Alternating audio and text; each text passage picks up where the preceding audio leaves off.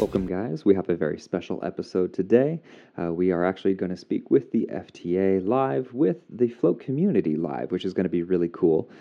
So, just want to let you know that the audio is going to be a little bit different than usual. Just because of that, there might be a little bit of needing to turn the volume up or down based on who's talking, just because of the nature of how this audio was recorded with the community.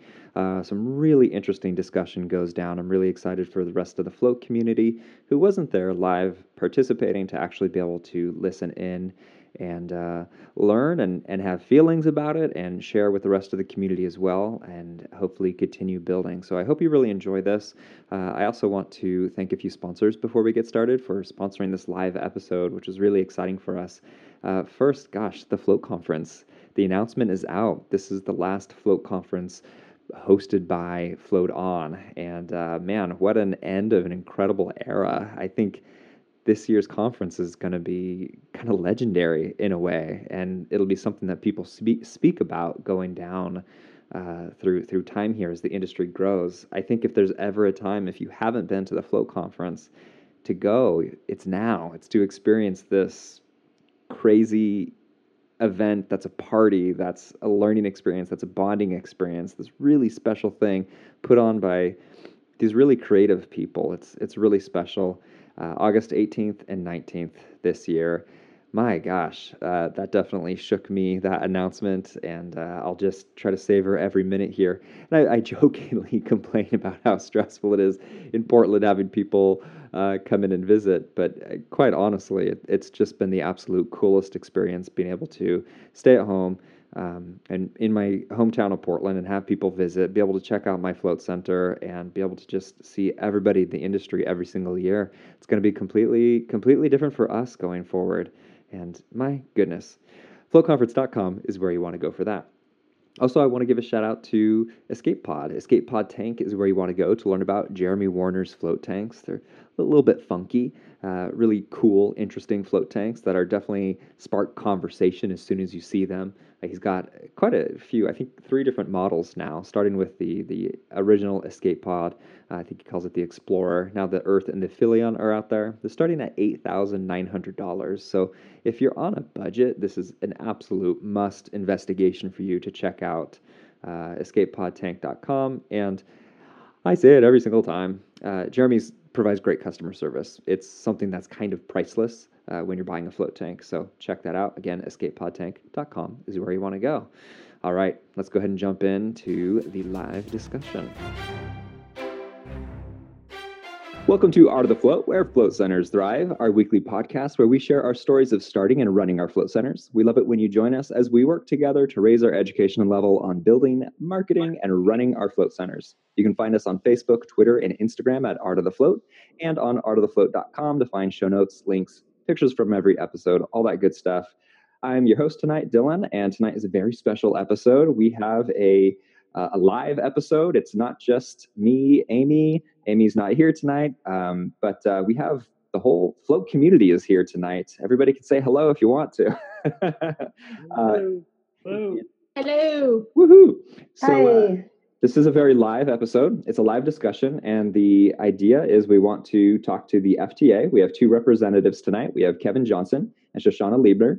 And Glenn and Lee Perry are here tonight. So we have many representatives from the FTA.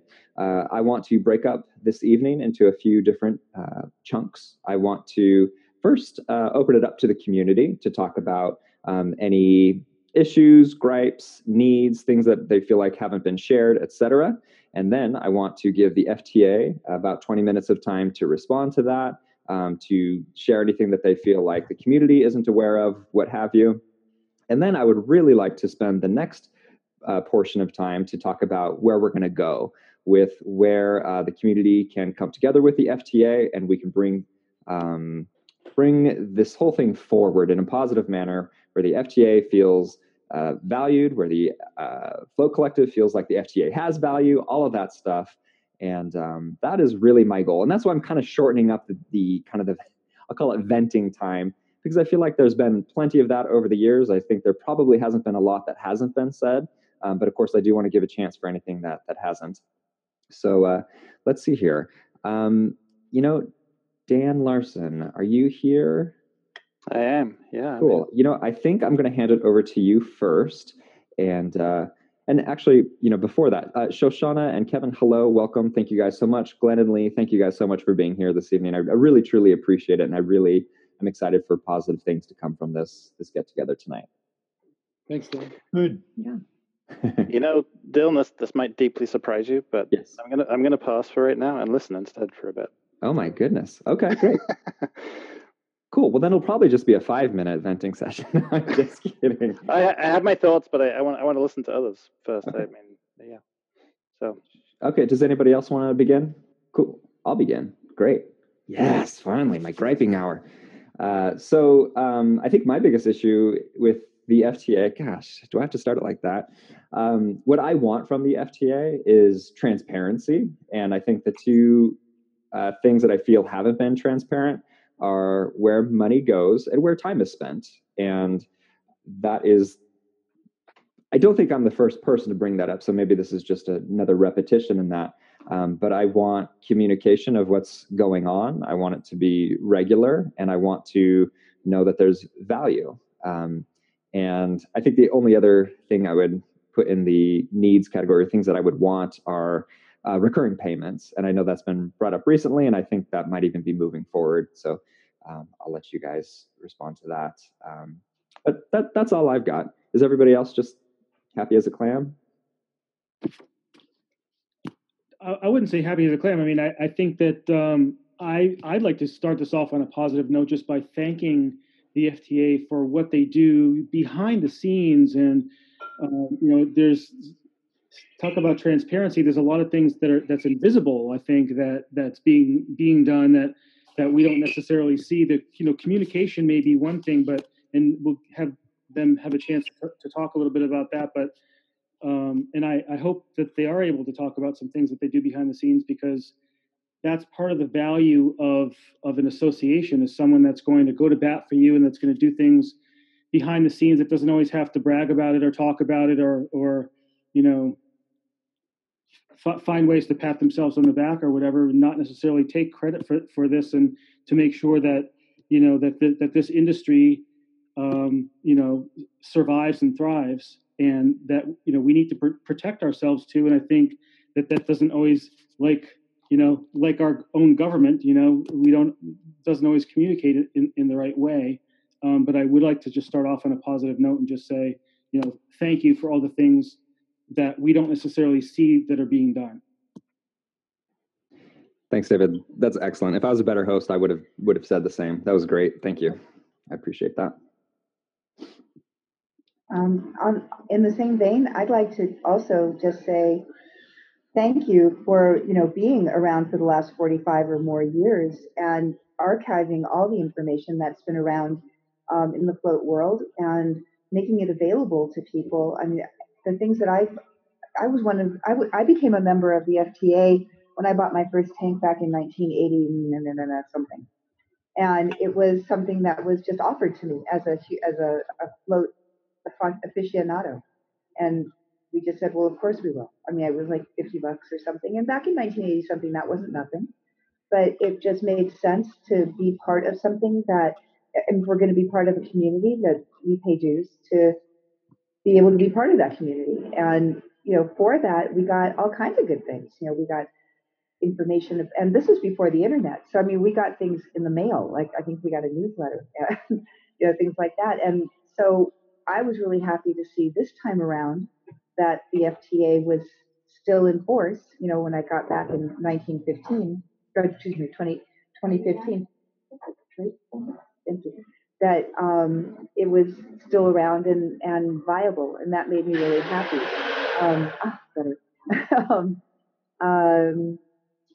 I think there's a lot. I think there's a lot that we can do. I actually just wrote a proposal to the FTA suggesting ideas for membership and benefits that we could have as members of the FTA. And also, I think maybe one of the biggest faults that they've had is giving out too much information without charging for it. I think that people undervalue the FTA because they've been getting it for free for a long time, even though they should have been paying. Cool. Thank you for sharing. I do appreciate this positivity, and I do want critical feedback right now. I do want to know where the gaps are in what people are receiving or think about the FTA. And again, I want it to be positive, but I do think there's a space for critical feedback. And I know that it exists. So is there anything else that anybody would like to share then before we switch? I'll share. I listening to the podcast and then also some of the conversations that have come up in Float Collective. I think one of the most common things that people say is, what does the FTA do for me? Why should I join? And I know that there have been lots of discussions, on the side, but I think that's one of those areas of opportunity that continues to really be just such a huge stumbling block for the organization, for people to support the FTA, for the FTA to be able to continue to support the industry. And I just want to throw that out there that to me, that's one of those big it's an elephant in the room that people don't understand what they get out of it. And I think that's a really huge opportunity to continue to, to work through communications. I don't know how frequent emails are sent and things like that. So that's just one of those pleading kind of things that really could open the doors to a lot more people being interested in joining. It could spark conversations. I know there's constantly stuff happening, in the Float Collective when people ask questions and people say, oh, well, they talked about that on the Art of the Float podcast. Here's the thing. It could be the same way with information coming from the FTA of, I saw an email the other day about X, Y, and Z. And the more people are talking about what they're getting from it, the more people are going to want to join, and the more people are joining, and it becomes kind of its own force versus this struggle of back and forth of why should I join it? Well, why should you should be supporting the work. There's a lot of opportunity to kind of break down those silos. It's not an us versus them. And really just to get to that place where everything is being communicated openly, clearly, and coming from all of the positive places. So yeah, thank you, Kim. Did anybody else want to share? Yeah, I'll take a stab. Okay. I think just to echo, something Dylan said, transparency, accountability. I think perception and reality are two different things with the FTA. I think the perception that a lot of people in the float industry have is exactly what Kim was saying, where, why should I pay membership dues? In reality, there may be stuff going on behind the scenes. There may be stuff going on that you need help with and you need specific skill sets for. The industry is very connected and very obviously attuned to using technology in ways of creating efficiencies so that we can communicate more quickly and efficiently with each other. And with all the newer, younger people coming into the industry, this is their native space. This is what they're used to, is communicating using these tools like the Facebook group. And, things like email even are slow for a lot of people nowadays. And people in the float industry like to it almost seems like they want to get their hands in and they want to help, but they just don't know how. And when they go to a website that looks like, it was built in the 1990s, it makes them lose a little bit, I think, of faith in the organization as well, just being kept up with the times. And I think the younger people in the industry are going to be the ones that end up carrying it forward. And it's really important to respect what their wants and needs are, and make sure that we're, as an industry, keeping up with the people in it and where they're going for their information, and just making it really easy and accessible and very transparent. And I think that's something that, especially with the really young generation, younger than myself, openness and transparency is kind of key to capturing their trust. And without that, they immediately throw up walls, and they really do feel like it's kind of us or them. And so I think it's something that as an industry, we just really need to keep our thumb on and pay attention to. And so it's not really adding a lot to the conversation, but it just kind of reinforces, I think, where the FTA, in my opinion anyway, kind of needs to go in the future if we're going to make this industry last, for 10 plus years. I think you did add stuff there, Brad. Thank you. Dan. Yeah. We all are very polite, friendly people, and we all really like to stay in the realm of positivity. And that's one of the things that's really great about us as a community and an industry. That said, I mean, I've been party to lots and lots of conversations with lots and lots of people over the years that I've been in this industry about frustrations with the FTA, with their output, with their transparency, with the personalities involved. And those conversations are not boiling up to the level of public awareness, and they're all happening on the sidelines. And there's a lot of dishonesty in the dialogue that we as a community have around the FTA because frustrations are not being publicly expressed. There's a reason the FTA does not have the support of this industry and this community. It's not happening by coincidence. This industry has money for a professional, accountable, transparent industry association. The money is there. The intent is there. This industry wants to have that organization to support and send its money to. And the money I'm talking about isn't $200 a year. As businesses, we could afford more like $1,000, $2,000 a year to have a professional, transparent, accountable industry association. The reality of what I've seen from FTA, and by the way, Glenn and Lee are on this call, and I just want to acknowledge that Glenn and Lee created this industry, and they created the FTA. They built the industry that we are all now benefiting from and is changing the world. So let me throw that note in there as a positive element, and I absolutely recognize that. But the Float Tank Association it feels to me like it's operating in the late 1980s, and it lacks the skills necessary to be a successful trade representative association in this digital age that we're in now.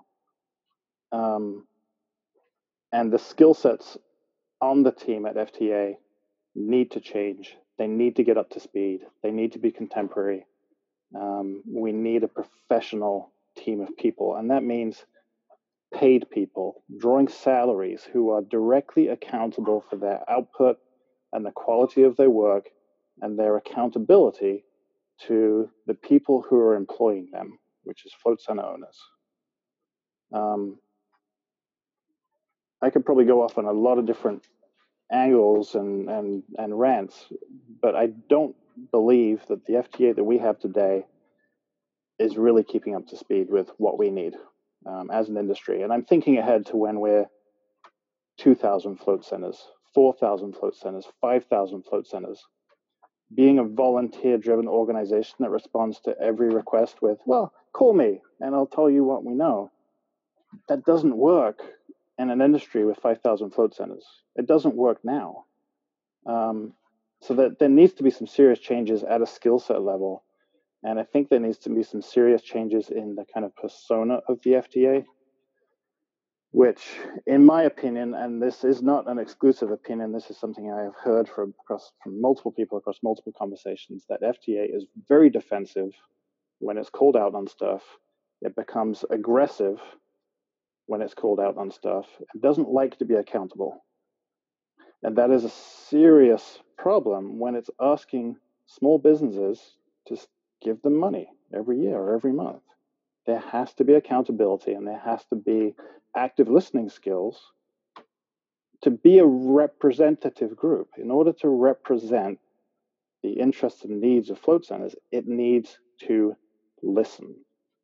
And today I don't believe it does. And it can't represent us if it doesn't listen. And it needs to stop being defensive, needs to start listening more, and start recognizing that it doesn't have the skill set today to keep up with what's needed for this industry.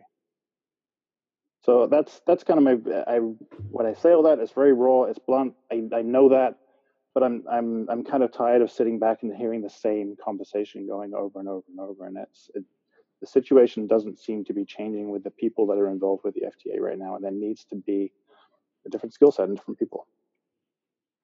If I could throw in my couple cents here, this is Colin. I'll try to keep. Sorry, Dylan, is that okay? Yeah, please, Colin. And thank you, Dan. Yeah, sure. I just wanted a slightly different perspective, I think. I'm not trying to be positive or negative. I'm trying to figure out constructive, like what I need what I need from a professional association right now is someone who can show up in a suit and talk to the Massachusetts Department of Public Health and have credibility and weight behind it, which is to say, like, that's what I need from a professional association, because Massachusetts DPH is fucked up, and they need we need to guide them through like a process of making floating possible around here. But anyway, what I need and what I would be happy to pay for is a professional association that employed like serious people who can talk to people in suits and sound serious.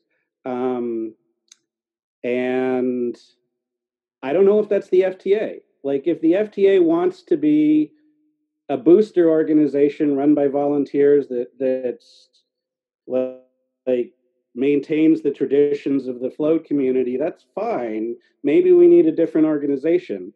But I don't want to say that what the FTA is doing is wrong. What the FTA is doing is great for what it is, but it's not the organization that I need. And that's the direction that I'm approaching it from. I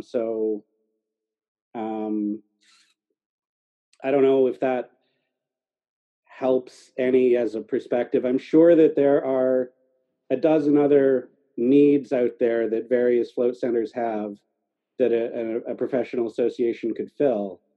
And we should just be thinking about, like, where do we get those needs met? Is it the FTA or is it something else? And if it's something else, how do we do this? I think that's a great insight there, Colin. I thank you. I think part of what I want later in today's episode is talking about just that, of like, what are the needs of the float community? What does the FTA do? And are those in alignment with each other? That is absolutely, I think, very valuable. So unless somebody urgently needs to share something else, I feel like there's been plenty of quality feedback from the float community. And I'd like to, first of all, thank everybody repping the FTA tonight for receiving all of that. Nobody fired back or anything. I really appreciate that. There were some strong words, strong feedback, and everybody was receiving it very well. So I really appreciate that. And now you do have a chance to respond back. And I don't know which one of you wants to respond first, but please, I want to open the floor to the FTA and in response to some of this feedback or anything else you'd like to share. Well, thanks everybody for joining tonight, and appreciate everybody's feedback. It's always good for us to know. I guess let me just go down the list of things that I made a note of. So there's some conversation about transparency and communication. I'm just wondering how many of you know that that we have a website, and how many of you have been on it recently? Yeah, we all know. We've been on there. Okay. Yeah. So we've recently updated the website. We've started the process of reviewing a lot of the research studies that are out there. We decided that we didn't want to just blanket the site with whatever research we could find. We wanted to take some time and review each one of the research studies, make sure that it was useful information, and make sure that it was information that the industry wanted to put forward. We have a Facebook site. I guess what I'm wondering is, we have social media, we have websites, but it seems like the majority of the people in the industry only refer to the Float Collective when they need information.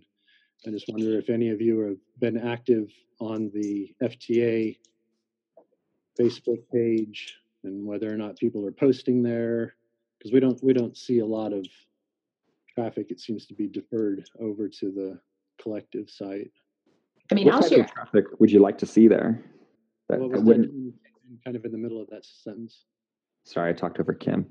What type of conversations would you like to be taking place on the FTA Facebook page?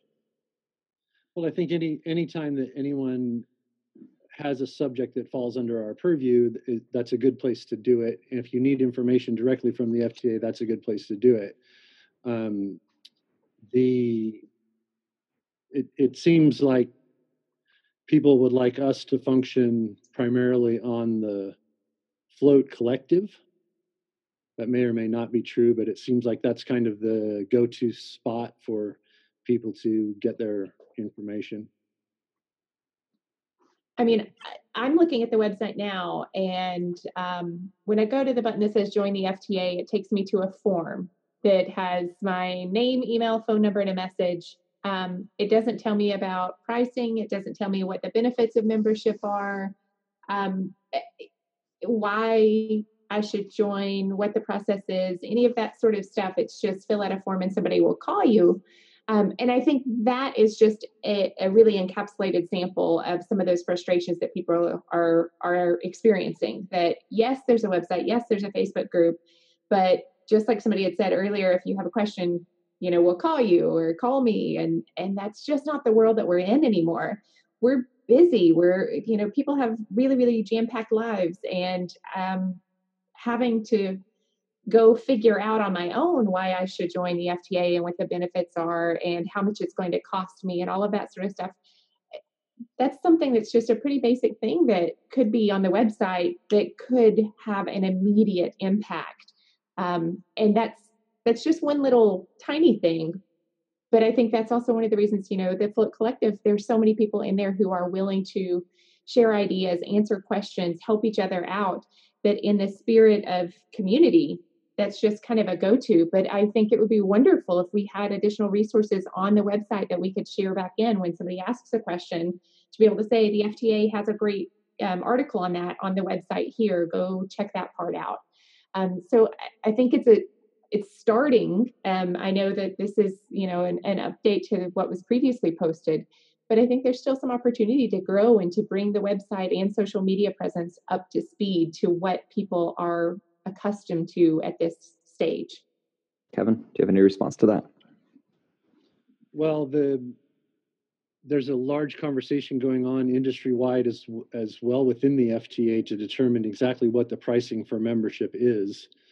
And so it's a little premature to post a bunch of information on the website that might not eventually be meaningful. So that part is a work in progress. And that's one of the reasons that we put up a contact form, was so that we had an opportunity to talk to people who were interested in joining the FTA and get some feedback from them. Kevin, if I'm understanding the question you're asking, I think I would offer that an industry association should be engaging wherever the conversation is happening, right? If the conversation about floating is happening in the media, that's where an industry association should be engaging. If a conversation about floating is happening at a legislative level, that's where the FTA should be engaging. If there's conversation happening in Float Collective, that's where FTA should be engaging. So I think it's less about wanting people to come to FTA to ask questions, which is much more of a consultant role, and more about an industry association engaging where the dialogue is already happening. Does that make sense? And does that kind of get to your question? Yeah, it makes sense to me, Dan. I'd invite you to review the history of the FTA's interactions on the Float Collective. Usually putting anything on the Float Collective from the FTA puts us in the line of fire of a lot of criticism and critique about the job that we may or may not be doing. We tend to get a lot more criticism than support, so it's not a particularly appealing situation to engage in voluntarily. Sure, and I realize I'm a source of that. I wasn't going to say it. Yeah, no, I mean that's out there. We've kind of talked about that openly. But honestly, I think an industry association needs to have a thick skin and not take things personally. If there's critical feedback, it should be listened to and responded to. And I'm not saying you haven't been doing that. I'm just saying you should probably expect that, particularly when it's in a private forum like Float Collective is. I mean, the whole construct of Float Collective is that it's industry only. it enables those difficult conversations. It enables to talk about the potentially scary stuff that we wouldn't want to be public. It enables like the really hard-boiled questions. I mean, that's part of the construct of it being a private group. So I'll just throw that out there too. Yeah, no, we have come to expect the kind of feedback that we get. And just to speak as somebody who has it. Oh, please go ahead. Who was that? Okay. The part, it's Kaylin. As part of the proposal that I put into Kim, just to let you know, there's a group out there that I have been interested in called eWomen's Network. And if you go to I think it's eWomenNetwork.com, I think. But when you go to their join now page, it's exactly the same thing as the FTA. It's let's get to know who you are. And they wanted your name and your contact information so that somebody can contact you via email or phone to find out what your interest is and how they can help you. And then they determine the membership by what tier you're interested in having. I'm hoping that and that's frustrating. It was frustrating for me. Especially since it's called the eWomen Network. And it says, their purpose is to have 1 million women make $1 million through their business in a certain amount of time. And it's a lofty goal, but it's like, well, that's great. How am I going to get there? And then they want to talk to you. So it's, they have different things. I'm hoping that on the FTA website at some point, there is going to be, okay, this is tier 1, this is tier 2, this is tier 3. This is for manufacturers. This is for center owners. These are for float aficionados. Because everybody has different needs and should pay different prices depending upon what their needs are. I think that, if you got into certifications and things like that, you may not want all the certifications, so don't pay for all the certifications. Trying to customize it so that it's an organization that feeds your needs while not bleeding the resources from the people who are in the FTA for nothing. Does that make sense? I think so. I'm going to go back just a little bit here to the social media aspect. As somebody who has a business that's in some minor capacities has a reflection of FTA in that we have a separate entity outside of the Float Collective. Our Facebook page is dead as well. Like there's very few clicks and responses on there. Almost no conversations actually take place on the Art of the Float podcast Facebook page. And that doesn't hurt my feelings. That's just how it is. And I understand that interacting within the Float Collective itself is where I am able to have impact. And I think, some sort of perceived value occurs from that as well. But there is perceived value. And that is where I really empathize with you guys in the fact that it is so tough to go like, I'm going to make this post and I know I'm just going to get a ton of negative feedback or people are going to poo-poo on this. Sucks. And it's kind of similar to, I think, something we're all very familiar with is you make a Facebook post or Twitter and Instagram and just nobody responds, or like you ask a question like, what's your greatest float experience or Zen moment or what have you? And it's just crickets out there. And it's like, oh God, I look bad. Nothing's happening. And I think most of us have learned that there's a certain amount of repetition that needs to occur to start getting that ball rolling. But I'm digressing in that you aren't even just hearing crickets, you're actively hearing negative responses back. And that is very difficult. But I also think there's a gem of knowledge in that why is that negative perception happening? And that's basically why we're here tonight, right? Is like, let's break this open, let's analyze it and go, how come every time we post, we just get all this flack shot back at us? Why is that? What is the disconnect between all the effort that we're putting in behind the scenes versus why the float community in general has this negative perception? And then, how can that be bridged or guided in the future to become something positive? Kevin, I seemed like you wanted to say something while I was talking. Well, or you just want me to stop talking? Just kidding. I was into what you were saying, man. So from our perspective, we don't mind the criticism and the critique and the feedback that we get when it's warranted. But there's also times when we share victories on the Float Collective, and some of the loudest voices on that social media page have the time to write short novels when they're in criticism mode. But when we share a victory, hey, we got this correction printed in the Dallas News for the misinformation that they gave in a recent story, or we contacted a state legislator about some legislation that's forthcoming. The voices that are the loudest and have the time to write the novelette don't have time to do the very minimum requirement to support the FTA, which would be push the like button. And so the conversation gets to be very redundant in that we hear a lot of the criticism. We don't ever see the industry taking the opportunity to voice its support for the victories that we do share. Yeah, I've seen this with other businesses that have had developed this negative perception from the community. And even when there is positivity, it's really hard to acknowledge that and for people to really thumbs up it or like it.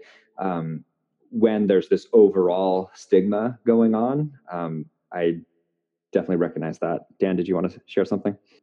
Well, I guess I just want to agree with your point, Kevin, that yeah, I'm one of the most vocal voices in there. I think we all know that. That's not an elephant in the room exactly. And I think it's totally valid. I think it is sort of the nature of being an internet-based thing that it's easier to gripe about things than it is to take time to congratulate and acknowledge things. So, yeah, I agree. I'm just acknowledging what you're saying, and I'll take that for my part. And I'm certainly not the only critical voice, so I just want to kind of set that as a context too. I'll take that as feedback from me to definitely embrace times to be positive as well. I mean, I think there's certain people that have a big voice in the industry, and I think it is more balanced and fair for those voices to also give credit when credit is due sometimes. I think that's just as important as weighing in on with your criticisms and critiques. Yeah, fair point. Yeah. What I think I hear is that if the FTA was a professional organization that was very competent and doing everything right, then it would be supported. Are people going like this? Heads are nodding. Absolutely. Absolutely, yeah. Definitely. I guess the question I have is, how many of you started businesses without any investment, and you were really professional at doing it?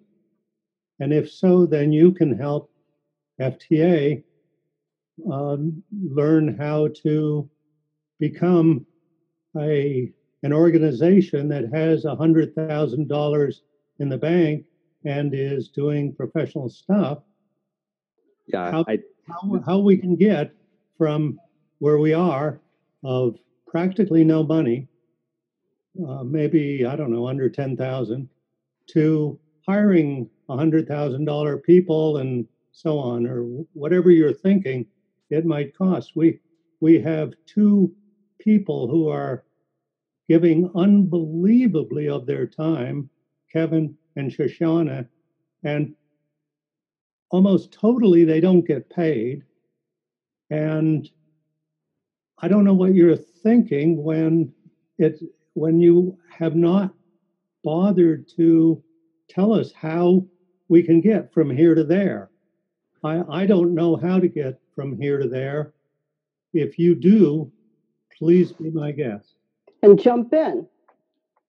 So can you hear me now? Yes, yep. Please. So I just want to backtrack so I don't forget. Colin, you were having problems with your Department of Health or permitting, or and you didn't come to us. That's when at the very last moment, unfortunately, people don't start at the beginning and understand that most of the people in the FTA have had float centers, have worked internationally, worked with hundreds or thousands of people, and we know how to do things. We're not charging you money for that. We're giving of our time, and we don't want you to have to repair the tile in your shower or have floods in your building or tell the health department off because you're upset and they close you down. I mean, there are certain steps to take. There's certain ways that we can help. And usually at the last minute, that's when the phone rings.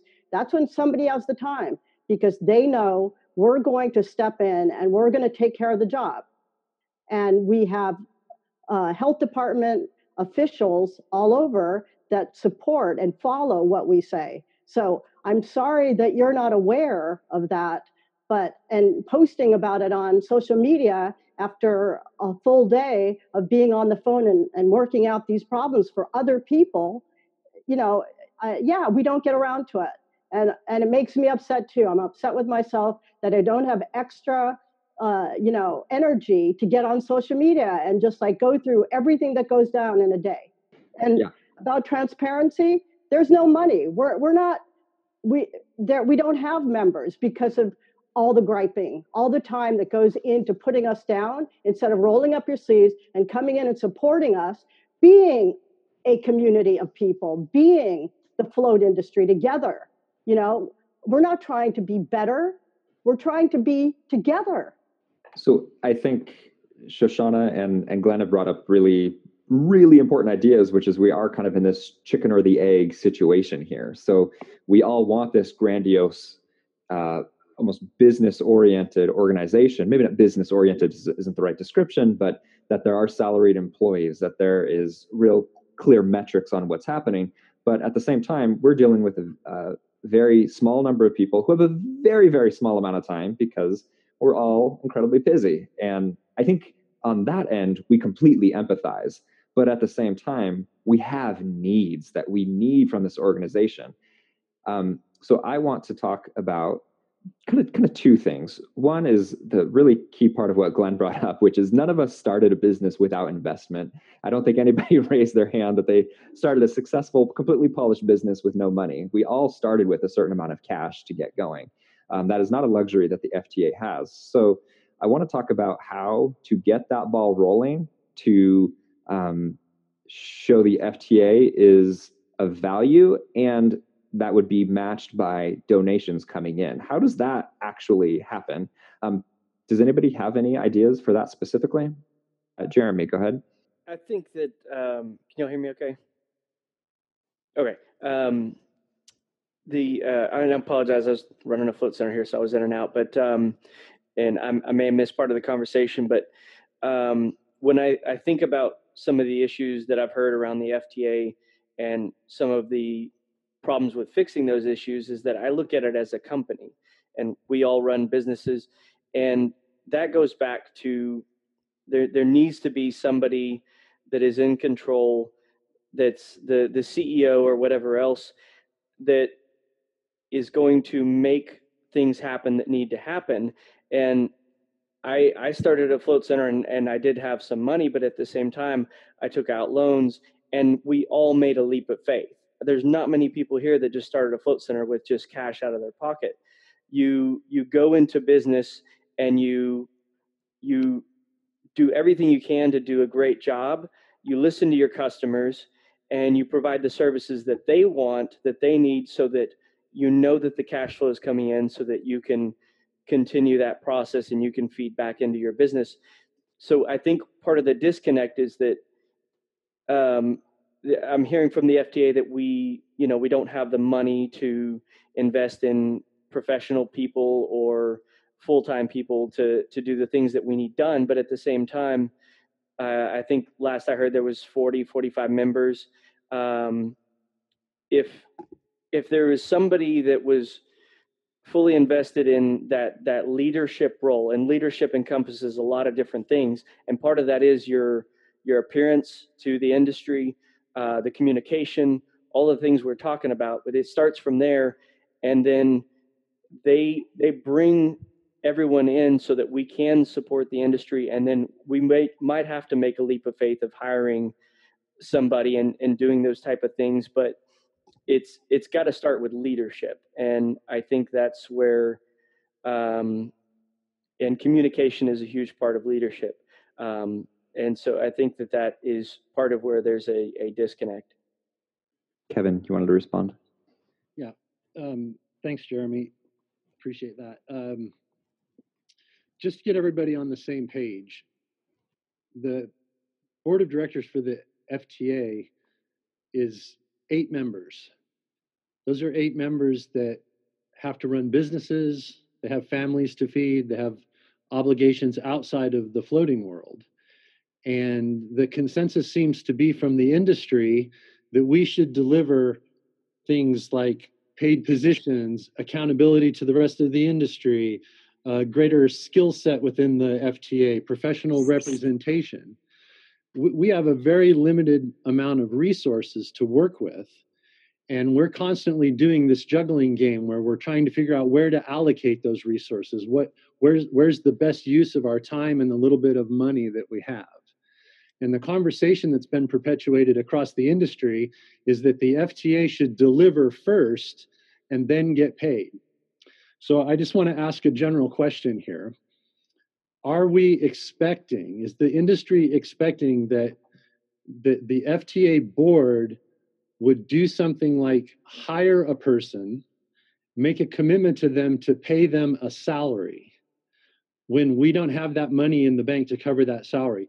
Are we suggesting that I would put up my own money to guarantee that person's salary for some period of time until that person created a situation where the FTA suddenly became a viable entity in the industry, and then everybody's just going to jump on board and start paying memberships? It's kind of a lot to ask. I have a long list in front of me of the different projects that the FTA is engaged in now. And one of the things that we're constantly debating amongst us is, where do we put the precious few resources that we have? Shall we continue to have conversations with the NSF and the CMAC and the state legislatures? Should we continue to fight on behalf of the float center owners that need our help? Should we continue to look into research projects? Should we move our attention over and become active on social media? Like, as people, we have limited amount of time and energy that we can volunteer to an industry. Now, last year's float conference, I stood up in a meeting and I told people that what the FTA needs most is the money to hire an attorney and a lobbyist, because our industry is growing to the point where we can't just send out Joe and Susan from Joe and Susan's Float Center. Just like Colin is saying, we need professional representation. So who pays for that? Lawyers are $3.50 an hour. I don't even know how much a lobbyist would cost. But it seems to us like the industry is asking us to commit not only our time and our effort, but now also put our money into it. I paid out several $1,000s out of my own pocket last year to get legal advice when we were in the process of negotiating the CMAC document with the CDC, because the association has no money to hire a lawyer to give us advice. So when you talk about the chicken and the egg scenario, realize that what you're asking us to do is to take time away from our businesses that feed our families, time away from our families, in order to give you more, when the only conversation that we hear is, do it first, then we'll support you. How many people are on the board? 8. So can one person take notes from your meetings and post that either on the website or to the Facebook page? We have recordings of every meeting. But can somebody take meeting notes? We had that at certain times. At the moment, we don't have a secretary. Okay. Personally, people have talked about transparency. That seems like low-hanging fruit of just what is happening in the meetings, because people Kevin is can come to the meeting. You can come that's true, but you could listen to the audio anytime you want. How do we know when the meetings are? They've been every Thursday for approximately a year. Now we're on every 2 weeks. Part of me feels like when you say that, it's not hearing my needs, which is I'm probably not going to listen to that audio, but I will read a paragraph or two, or bullet points of what was discussed. That's how I'm going to consume that information. But that might not be true for Jeremy or Colin. Maybe they do want to listen to it. Like a podcast is great for a lot of people. They want the long form. Other people aren't going to listen to my show. They want it in a text form or in a bite-sized form, and that's for somebody else. But if all these needs can be met, that's great. Yeah, With we 8 can do people that. on the board, it feels like one person can and should already be taking notes, and that could be presented to the public. Yeah, we can do that. Okay. Yeah, so I agree wholeheartedly that at some point we need to get some folks who are paid professionally to do this. But I think we're at the point right now where there have been a lot of people who have volunteered their time to help in different things. I would love to see, and ask. Yeah, exactly, Jeremy. I've done the same. I volunteered my time and never heard anything at all as a response. And I don't think that Jeremy and I are alone in that. There are people who want to help, who want to get involved, who are eager, who have the skills that you need. I run, a consulting agency and do training, marketing, and communications. That's my expertise, and that's what I have to offer and have offered. But we have so many people who are in the Float Collective who are brilliant at different things, who all you have to do is throw something out there and say, hey, we need somebody who can help us to do X, Y, and Z, who can listen to the recording of the meeting from this week and jot down the notes. There are tons of people who are dying to help. And I think this is the opportunity that you have to leverage those folks who are volunteering their time to help the association. And in doing that, you're bringing the group together. You're creating a much more professional, polished appearance. You're helping to overcome a lot of those challenges and that negative perception that's out there, because not everybody feels that way. There are definitely a lot of opinions. There are some issues, but there's a whole lot of hope that's out there.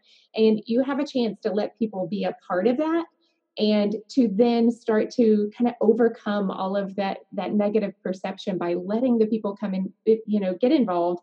And then once people are involved, the whole organization starts to improve. And then eventually we can get to the place where people are willing to, maybe we have enough dues coming in that people are able to be paid for some of those contributions. But there's so much available now that people want to help. So it breaks my heart to hear you all say that, people will just want to take.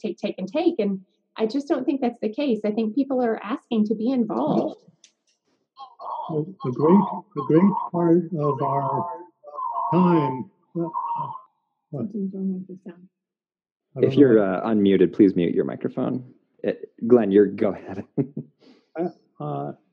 A great percent of the time that we've been working in the FTA in the last 3 or 4 years, we have been dealing with 2 issues that, from my point of view, have contributed at least a couple $100,000 worth of value to the industry. At least a couple $100,000. And the board has met on a weekly basis to try to get ahead of these 2 main problems. And I'm sorry that you think that we needed to have been doing something other than what we were doing, that these were not sufficiently important, or that you're convinced that if we had been better leaders, we could have done it more appropriately. But regrettably, we were focused on NSF and CDC, and we felt consumed by them, and we felt they were critical. And whether people got communicated to or what, we had no choice but to do what we felt was the most important thing. And I'm sorry that we have not had the resources, the people and money to do both. And I agree totally that we should make ourselves transparent and communicate and all of that. I'm not disagreeing with you at all. I think you have very valid points. It's just we have not found a way of doing it all. And recording what we did, so all of you could read all about it, because it saved everybody for their center.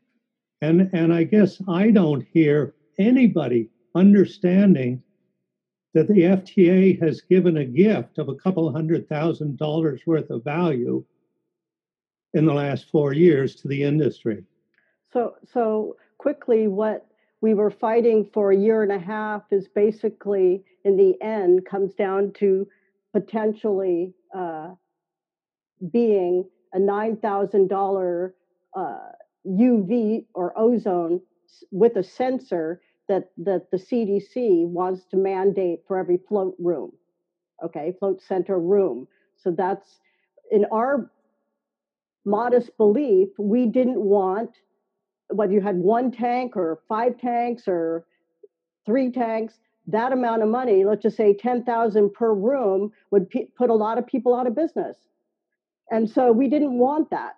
So we put all our time and energy. And before that, for 2.5 years, fighting with NSF or defending you with NSF, so they would want to certify every manufacturer, $40,000. Every 2 years, have to go through the process again. If you change anything, have to go through that process. And they also wanted to create certification for Float Center. So we created an educational process with the NSF and the CDC and the CMAC and health departments that now is pointed towards our float standards. Still, we can't get an agreement, and we're not telling you what to do, but we recommend certain protocols. And yes, Kim, I want to use your expertise. I want to get it out so people understand what they can do to keep their solution clean. Because anything anybody does in this small cottage industry, which is floating, 500 centers in the world, come on. It could just go boom and have a hard time if anybody does the wrong thing. And we're concerned with that. That's what we work on. We debate, analyze, and yes, we have to get better. And the third item is that we have come together and collected information on how to have a clean, safe solution. That's at least worth 100,000 or more. And if we had not been doing this, you can't imagine what you might have to be putting up with right now. Can I respond with something? Can I actually respond to you, Glenn, and Kevin, and Shoshana? If I had spent hundreds of hours of my personal time working on these issues, taking time from my families, from my family, from my businesses to do this, and then I was receiving a bunch of criticism about that, and people in the industry were just kicking me in the nuts over all the things that I haven't done right, I would be hurt. I would be really frustrated. I'd be angry, and I'd probably be pretty defensive. And that's what we're seeing. And that is a function of it being a volunteer-driven organization. If I was an employee and I was being paid for my time and I was drawing a salary and I was receiving critical feedback from my manager or managers, if you think of it as having like 700 managers, I would be forced to look at that and say, oh, I'm underperforming in my job according to the feedback from my manager. Okay, I have to change what I'm doing. I would like to move away from this dialogue around, yeah, I've put all this time and volunteered all these hours and I've spent all this time away from my family, my business is doing all this stuff. The stuff that we in the community know, that we hear about, that's being done behind the scenes, everybody appreciates and values. But the dialogue around the volunteer structure needs to change. We can't move forward as an industry to the growth that we really think it's going to get to with a team of volunteers. It's not practical. Excuse me. Yeah, go ahead, Trisha. One of the first questions put out today was, what's going on with the FTA? What have we done? So yes, we're passionate about what we've accomplished. Even if you're not a member, like most of the people who complain the most aren't members. So we feel rather put out, and we'll probably continue. We'll grow because we're committed, and we hope we can grow together. Though we hope you, instead of having to criticize, you can put your skill sets into assisting us. We're all in this together, and if we're not, it's not going to work. So, Sean, I'm not going to begin to break down all the different ways that my time is used. I'm just going to say I don't have the time. I don't have the capacity to volunteer for it. And it's not a job that I want. But there is someone who wants it as a job and wants a salary for that job and will be accountable to the capacity of their position. There's somebody who wants that job. Then you can put the money in. So we can pay that person. Sure. If you come up with a job description and a plan and a budget, that money will be there, and I will support you, and I will rally whatever troops I can rally to support that effort. But that's what's needed here is a plan, it's some communication, a budget, and an actual position description saying, yeah, FTA wants to hire this person. Here's what they're going to do. Here's how much it's going to cost. We need this money from the community in order for this to happen. Without the money, it doesn't happen. And I think something else that might be missing is an alignment of goals. I don't know that, like Kevin, you're talking about having a list of things that the FTA does. I first don't know that the whole community knows what those things are. And the other thing is I don't know if they're in alignment with what the rest of the community feels the FTA should be putting their energy into. Can we just take a few minutes to go down the list of things that, and Glenn brought up a few of the things already, but a list of the items that are of top priority to the FTA. And then I'd be curious to know if just the people in this meeting tonight also agree with those things, so that even in the volunteer basis of how we're doing things, you know, is energy going into things that we consider valuable? Well, we're working on creating documentation or collecting data on adverse events. One. So I'm sorry, is this a listing of your highest priority where most of your attention? I'm just giving you what I'm reading, what we've been working on, and what we're trying to create a waiver form that is more effective and actually represents our beliefs and is a legal document that then it can be shared amongst the float centers. That's one thing. Any feedback on that? I'll just say these are the kinds of things that people would love to know. And going back to it is a thankless job, but part of the reason it's a thankless job is because people don't know what to thank you for. So I think if you get that out there and say, we're working on this really awesome waiver, people are going to just lavish the praise, and you'll get that kind of feedback that you need from people. It is chicken and the egg, but in this case, I think you got to tell people, and I think people will be really excited to hear some of that. We're working with the Float Center in Washington, D.C., the lawyer involved with the Float Center in Washington, D.C. But Shoshana, I think what Kim is saying is different than your response. She's saying not specifically about the situation, but what she's saying is in general, we want to know what is happening. And then your answer was, this is the specific thing that's happening. Like outside of this podcast, what she's saying is she wants to know the things that the FTA is doing, where the energy is put in, the developments that are happening. Starting. Okay. Then please continue. Dylan. Okay, I apologize. No problem. And we were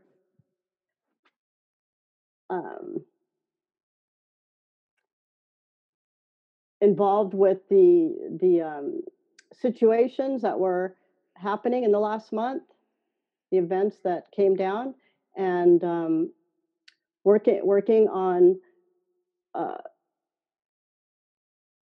creating staff procedures that can better deal with events that transpire, staffing issues.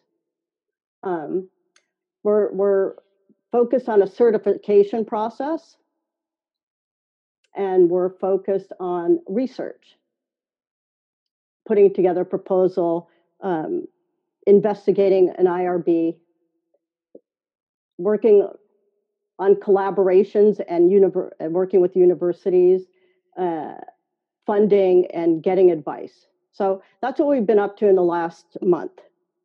May I say something? Sure, and then I'd like Colin to have a chance. Yes, definitely. I'm wondering if we put together a list, like what we're doing right now, of all the things that you get, what happens with the FTA. This is what happens this is what the FTA is up to. We need your support. This is what you're going to get by being a member. Please join. And we need your support in order to continue to do that work, because we cannot continue to do it for free. We want to hire somebody full-time to help as an administrator and get all these things done. And we can get the support of the Float Collective, of Art of the Float, of Float Tank Solutions, of the people who have created themselves to be the leaders of our industry, and say, y'all need to become members so that we can get this stuff done and be a real organization. That would really help. Without, pooping on it first and then saying, well, show us the money. And we're trying to say, we're trying to, but we don't have the resources, and we need the money to get the resources. So we need to work together on this. It's not going to be a chicken or an egg. It's going to be a chicken and an egg. Go ahead, Colin. Thank you, Kaylin. I want to, everything I have heard that the FTA is doing, I tend to agree. Oh, yes, we need them to do that. We need a lot more of that. We need as much of that as possible. I love everything that I know of that the FTA does. The trouble is how little of what's going on that I actually know what you're doing. I don't have time to spend a couple hours every week on a conference call. But the point is, I feel like we need an association that can walk and chew gum, and we need the lobbying and the talking to experts and the getting decent regulations run to keep happening. And we also need the communication to happen so that people know what's going on. I think there are a lot of float centers out there that have no idea about any of the NSF stuff. And everybody has a different communication style. Some of us want to go to the website and see a list of this is what the FTA is doing. Some people are just going to read the Float Collective. Some people are only going to follow Art of the Float. Some people are just running their centers and will get a newsletter once a year if you send it to them in the mail. And I think a professional association needs to recognize that you have to go out to where your clients are and meet them where they need to be. And that's a professional skill. That's public relations. That's marketing communication. People have careers doing that. I want our incredible experts like the Perrys, like Shoshana, like Kevin Johnson, doing float stuff, because that's what you guys are the best in the world at. And I think we need a plan for how to get the other professional stuff done. People need to be hired. There needs to be a budget. Kevin, you were talking about what do we think you should prioritize spending your money on? That I listened to that question. I'm like, I don't know, because I don't even know how much money you have. I don't know what projects you're spending it on. There is no published budget. I am not sure if I am actually an FTA member right now. I know I have been in the past, but the FTA is not organized enough about fundraising to have ever sent me a renewal notice. So I'm not sure if I'm expired or up to date or not. And I'm not saying that as a criticism. I'm saying that as a practical, that's just reality. We're all busy. If we don't get a reminder to renew, then we need, so there needs, I personally believe that the FTA needs a plan to hire like at least a marketing person, or at least a communications person and a fundraising person, maybe starting part-time. We need to figure out what the budget is for that. I don't know offhand. Once we know what the budget is, then we figure out how to pay for it. Like, I personally am happy to put up a couple of $1,000s a year to get the stuff that I know that Lee and Glenn and Shoshana and you are doing with the NSF and with CDC and with all of that. The problems I'm having in Massachusetts are of exactly the same thing. They're Massachusetts DPH trying to write its own regulations in some insane cowboy fashion. And if we had like professional national level regulations that we could say, yes, those are what we should do, that would help me enormously. I'm willing to put money into that. I know how much it costs. I spent $3,000 on lawyers myself last year fighting Massachusetts to keep our regulations from being like, they wanted to make us throw away our float solution every 14 days. I hired the lawyers, I wrote the letter, I got Kevin as part of FTA to sign on behalf of the Float Tank Association, and that was great, and I super appreciate that. But I think that we need more than that, and we need a plan for how to get there.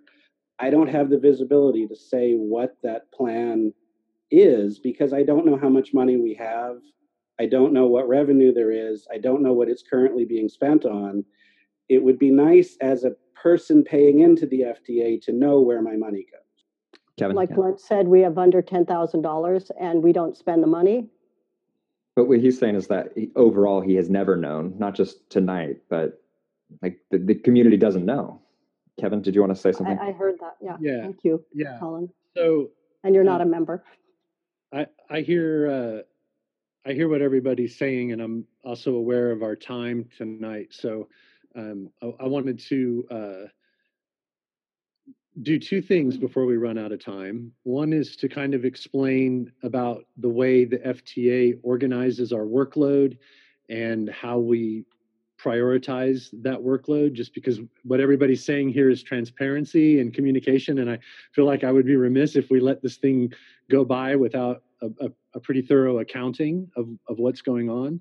So just real quickly, just so everybody understands, like we sort of group our tasks in a few different categories. So the primary ones have to do with regulations, standards, and legislative processes. So anytime we're talking about the NSF, the CDC, the NSF is rearing their head again. They took advantage of recent events to reassert themselves in our industry. So we'll be re-engaging with them in the next few weeks, I'm sure. There's some other regulatory agencies like the WQA and a few others that have been poking around. And then, of course, we just learned that we have some cleanup work to do because individuals in the industry have been out and communicating to different municipalities, and we need to learn what they communicated and what they pointed to as the industry standards and things like that. So that's now on our radar for a little something to address and clean up. As far as the other categories go, we're interested in doing research. There's some complexities about gathering money for research, so we're looking into setting up the kind of nonprofit organizations that can actually receive donations. There's some issues with independent review boards that oversee the safety of any research project that we take up. We're in the process of trying to contact different colleges and universities that have their own IRBs because those are less expensive. We also need some research associates. So the Float Tank Association has reached out to a couple of doctors and specialists and research scientists that we know of to get the ball rolling in that respect. We're continuing to do the certification process. We're looking into a third-party company that will help us set up testing and certification protocols so that we can offer certification to float centers and to float tank manufacturers. So those three categories are our biggest concerns. And then whatever resources that we have left in terms of time and money, we look at things like membership drives and fundraising and things like that. that's a quick overview of what we've got going on, but I didn't want to let this go by without a real organized look at that. I did want to go back and address something that Kim was talking about earlier, because I think she had some really good suggestions about using the help that is offered to us by the industry, the people that are willing to volunteer their time and their talents and their skills to help us with our process. And that, of course, is excellent. So I've been speaking to Jeremy about, he's had some ideas about doing membership and fundraising. And in the process of talking to him, I realized that there was something that the industry can do to help us when people want to volunteer their time and their talents to help the FTA. What would really help us is if you would take the time to write up a proposal and actually say, this is who I am, these are the skills that I have, this is how I think I can help you, this is how to get in touch with me to follow up. Because in the past, we've used up a lot of time and resources chasing down people that had really good intentions. They volunteered their time and their talents to us at the Float conference or workshops and things like that. And then we spend a lot of time and energy chasing them down, trying to get them to come on board and help. But it's one thing to offer help in the beautiful kumbaya setting of a Float conference, and it's quite another thing to deliver that help once you're back into your everyday life, you got your family to feed and your business to run. And so to help us sort of with that sorting process and that vetting process, if you're really interested in helping, take the time to write a proposal for us. This is who I am. This is what I can do. This is how I can be reached. Those are the people that we're going to take seriously. Those are the people that we're going to follow up with. Can I ask for you to, even though you're extended out this far, to go one inch further? And I know web development is not easy, but have a form. So there's like membership and become a volunteer, submit that, and then you have an automatic file of people who have wanted to volunteer and their skill sets. That's a great idea, Dylan. I actually have been taking care of this website, so I'll put that form up there tonight or tomorrow. Got it. Oh, man. Then I'm just going to go and circle back. I didn't know you were the one in charge of the website. Web development takes for freaking ever. And our website was over a year in the making. And when this is a revision, when we finally put it out there, it was like, oh my God, this looks like it's 10 years old and everybody else's looked so brand new. So any critical feedback on the website, I just want you to know that I feel your pain on that. But is it possible, can I ask, just for some like measurable outcomes from this meeting, can I, and I would want everybody else to agree with this, both FTA and the rest of the community, can we have two things? One, meeting notes that are posted somewhere easily accessible, and two, and I think there's possibly a bigger ask, logged work time. So when somebody is doing something, whether you're in an NSF meeting or you're consulting with a client for in representation of the FTA, that's logged so that we can actually see where energy is being put into in the FTA. Yeah, I'll make a note of that. It's a good idea. It does. I've got our meetings in there already. Does the Float community agree with that? I mean, does that sound like a waste of time? If you disagree, how about speak up? Where would you want that? That's a good question. I think we haven't really gotten to the core of like how communications should come out.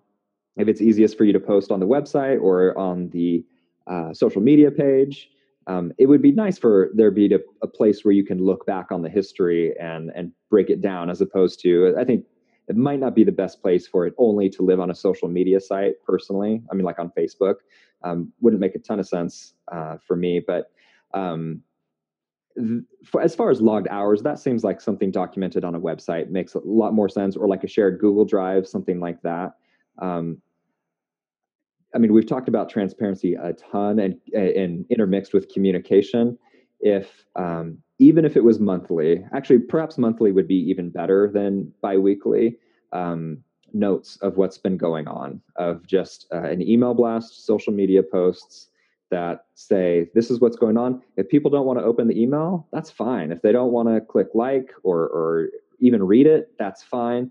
But you can't say the FTA isn't communicating because it's getting out there. My bet would be that if it consistently does get out there, more and more people will be aware of it. More people will be reading it. And if nothing else, just the overall standing of the FTA will go up. The perceived value by the community will grow based off of that. Assuming that all this work is being done. And when you guys talk, I go, oh my God, there is so much that you guys are doing. It's impressive, but most people don't know that. And sometimes I get a little confused, I think because of the podcast and everything. I have behind the scenes conversations and I get a little confused on what the rest of the community knows and what they don't. But my guess is like a lot of the work that you put in, particularly, well, in every category is not understood by the community. And just with these meeting notes as a real basic first step, I think would be awesome. Does that sound like something that could be done? That's totally doable. What I'm going to propose, please, at the next board meeting is that whether we do anything else or not, we communicate, even if it's, well, we're communicating, so now you know what we're doing. We're communicating. Yeah. And number two, we start working on a plan. And we put all of the other things that were mentioned further down on the list so that we work on a way to move ourselves up to another level. And if catastrophic things happen, they happen. But at least we're doing what the industry most wants us to do.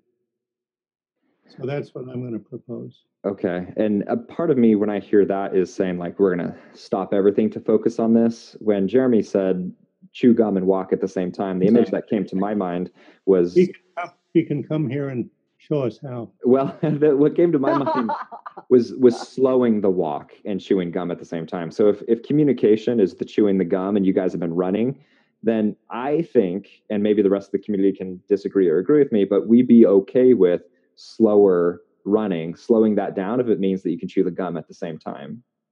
And I think if people know that you're working on these big, huge things, they get it, but they don't know that you're working on them. And so it's this frustration over something that, you're doing great work. Tell people we're doing great work. We're putting everything else on hold right now until we get this finished. I think people would really understand that. It's really hard to show appreciation for things we don't know about. This last month has been rather unusual. You all have to admit. Yes, definitely agree with that. We are definitely getting short on time. In fact, we're over time at the moment. I do want to broach one more thing before we close out, though. If anybody needs to sign off, that's completely okay. I want to talk about the idea of having a paid employee and what it takes to get the FTA to that level where people are able to, willing to pay their dues, able to pay their dues, and feel like it's justified. Like how does the FTA justify it to the public, and how does the public feel like they should be putting in their money? How does the FTA start working towards that point? Does anybody have any ideas? Are there metrics? Are there goals that they should be hitting? Is it simply transparency? All of a sudden we'll be like, oh yeah, the FTA is doing so much, take my money. Or does it not work that way? Any ideas? Colin? I mean, the way I would approach it, and I don't know. I mean, I'm at a first guess, what I would like to see is like a plan of like, if we had $100,000, this is what we would do with it. And then we do crowd. And if the community can come through and say, yes, this is a good plan, and we put the money behind it, then we do it. And if the community does not think that that plan is worth that amount of money, then it doesn't happen and we don't raise the money. But there are ways to do this.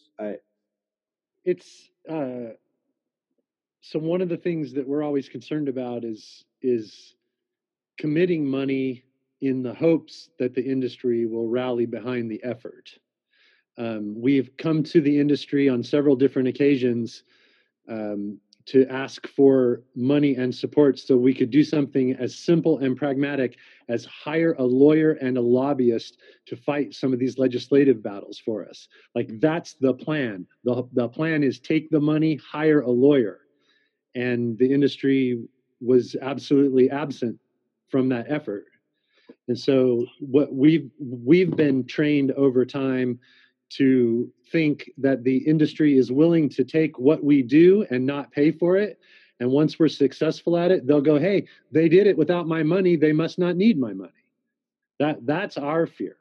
And For what it's worth, I never heard that asked. Just one person here. I don't know. Yeah, I did not either. Yeah, Kevin, how was that communicated? How was what communicated? The call for the industry to At the Flow fund a lawyer. Well, we tried to have the conversation during the meeting, the workshop, the FTA workshop at last year's Float conference in Portland. Okay. But as soon as we said we need money to fund this effort, then the conversation quickly turned to everybody yelling over each other to weigh in on their criticisms and how they weren't willing to give us money because we're not effective and we don't have transparency and all the concerns that the industry has. But sure. The conversation quickly gets moved to other subjects. How many people were in that room at the time? Probably about 50 or 60. Okay, how many people are in this industry? We have over 700 float centers on our Google map currently. And any message that we're getting out there to people requires layers. It requires repetition. It requires, posting it in a newsletter, on social media, in person, on your website. Every time. We did. Yeah. We did newsletters. We did a survey. We did newsletters. It was when we were working very intimately with the Council for Model Aquatic Health Code. So we made it very clear. And then I had also made it clear the year before at the Float conference. See, the fact that nobody who isn't FTA who is on this call right now knew about that didn't register with us.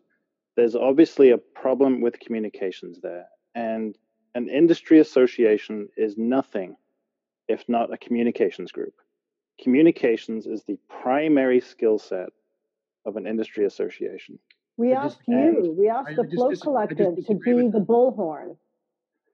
That's why we had a meeting with you prior to the conference last year. What we invited you to do is use the platform, Shoshana. That's not what we agreed on. We agreed that we would say what we needed and that you would talk about it. I want to focus on what the FTA is going to do. I know there's been rocky communications in the past. I know that. Everybody knows that. What we're talking about is what we're going to build. And what I want to focus on is how we get a paid employee. Now, Kevin, you mentioned you asked for money and everybody said, but there's no transparency. There are these other issues. Well, maybe we need to plug those holes first and then we ask for money. And that needs to be done in a scalable way that's done with minimal volunteers. Although potentially based off this communication, we can have more volunteers. But maybe there needs to be certain I don't know if metrics is the right word, but certain things need to be accomplished before the ask can happen. Because right now the feeling isn't good with the community, right? And I'm saying outside of this group right here, the feeling is not great. There's not a lot of knowledge of what's going on with the FTA, what they're accomplishing, the large amount of work that's being done. So how do we get to the point where that's being communicated out there, that the persona changes, and then that ask can happen? Because I think it was Colin's idea of, hey, we have a very specific goal. This is what we want to do. And Kevin, you've already done this. We have this very specific goal. We need X amount of money. How do we get there? But how much money does the FTA have? Like these things, like this is what we're dealing with. This is where we want to put 80% of our revenue this year into. Does the community agree with that? Or this is what we've decided even, as opposed to, do you agree? We don't know where it's going at all. Okay, well. So Dylan, let me ask you, Please. How much money does the FTA have right now? $10,000. Okay, so at least we heard that tonight. Right? Yes. And that we're not spending it. Yes. But Kevin, that needs to be published somewhere. Someone shouldn't have to listen to 2 hours of a podcast to get that information. And I think the other problem is then why am I paying my dues if it's not being spent? Like it should be invested. Because it's not enough money to do anything with. And that's something else that can be communicated. What I hear from the industry still, even after all this conversation, is do what we need, do what we want, fill all the holes, give us everything that we want, and then we'll support you. And it's up to this group to get on board. We are in this together. And it's up to this group to support the FTA or not. Maybe you decide you don't want to support it and you continue having the kind of public conversations that dominate this conversation right now of criticism and critique and no support. Like maybe that's what the industry really wants and needs, right? But Kevin, I think we're way closer to being on the same page than you think. I think, again, when Kevin and Shoshana, you guys talk about the work that you're doing, I'm nodding my head. I'm going, oh, hot damn. Yes, that's great. And I think something the community keeps saying is we need the communication about it, because I feel like you guys are on a mission, but it's a stealth mission. And while it's really important, we don't know about it. And so we just need to know. I think we're closer than you might believe. Like, again, as soon as you guys start listing out the monumental things that you guys are doing, the industry changing things that you are part of, the perceived value goes up in my mind. That being said, Shoshana dropped a bunch of bombs on me last time of all the things the FTA does, these awesome things, and I've probably forgotten most of them. And I need that repetition of, this is, okay, we're working on NSF still. We're still working on NSF. We're still working on NSF. And we've had this amount of progress. Or this is what the NSF wants to do. You know, what do you guys think? Are you willing to pay $8,000 for UV, or is that a bad choice? Put a poll up or whatever, even if it's just a fun thing to engage. Sorry, I'm digressing. I think, again, we're much closer in in lining up. But what the community keeps asking for is transparency. And that's the one thing we really want to be able to see the value of the FTA outside of these meetings. Well, that's why we agreed to come on to this podcast, because we have no issue about not being transparent at all. I mean, that's the furthest thing from our mind. We want everyone to be engaged. And also, as long as everybody understands, we're a volunteer group of people. We have limited time and energy that we can commit to this. So if we switch our priorities and we focus our energy on making sure that the industry is spoon-fed information, because we've tried other ways of getting it out with newsletters and websites and Facebook pages and posts on the collective, as long as the industry understands that every time we do that, we're taking very precious resources away from the other increasingly long list of things that the industry is demanding from us. And I think most people are in agreement that is what they want. I'd also love to know, I don't know who's on the board. I'd love to know who's on the board, and I'd love to see like the hours they're racking. Because if they're not putting in time, maybe somebody else should be in there putting in time instead. If somebody only shows up to the biweekly meeting but isn't doing work, great. I guarantee out of the 700 float centers out there, there are other owners who would love to jump in and do the work. So let's be transparent. Let's get it out there and start kind of weeding it out a bit. I think it's a good idea. We agree with you, Dylan. That'll address the accountability issue that Dan brought up earlier too. Right. Yes. We have a few new people that have been volunteering time. Sandeep, Kaylin, and David. We really appreciate them. Jeremy's back there rolling up there, and Jeremy soon, wherever nice. Jeremy is. I don't know where. There you are. Yeah, I didn't know that. That's awesome. Thank you, guys. Yeah.